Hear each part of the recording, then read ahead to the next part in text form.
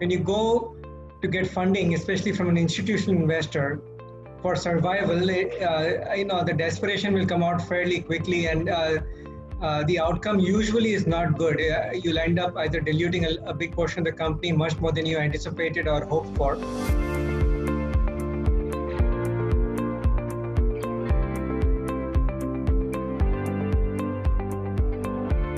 Or you will not get funding because investors will not be confident of your runway and your ability to scale a business. Ideally, you should go in from a position of strength where you've proved, either build a minimum POC, proved basic unit economics, your management team will be rounded out, and then you have all the elements in place for rapid growth. That's the best time to go for funding. In addition to capital, like I said, they often come with a lot of corporate connections, which are extremely valuable to a startup. So for a B2B startup, usually aside from fundraising, the most difficult thing is to get the first one or two customers.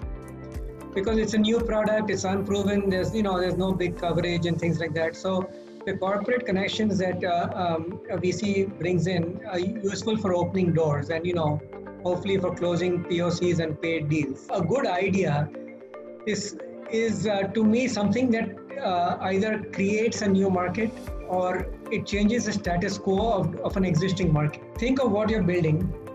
Think of what your price points are. Think of who is willing to buy it at these price points.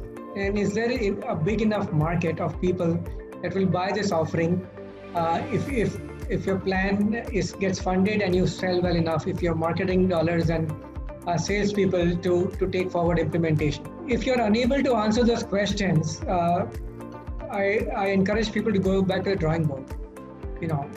If you're confident in your ability to answer those questions and your ability to execute on a business plan on this premise, then you're on your way to starting a viable company.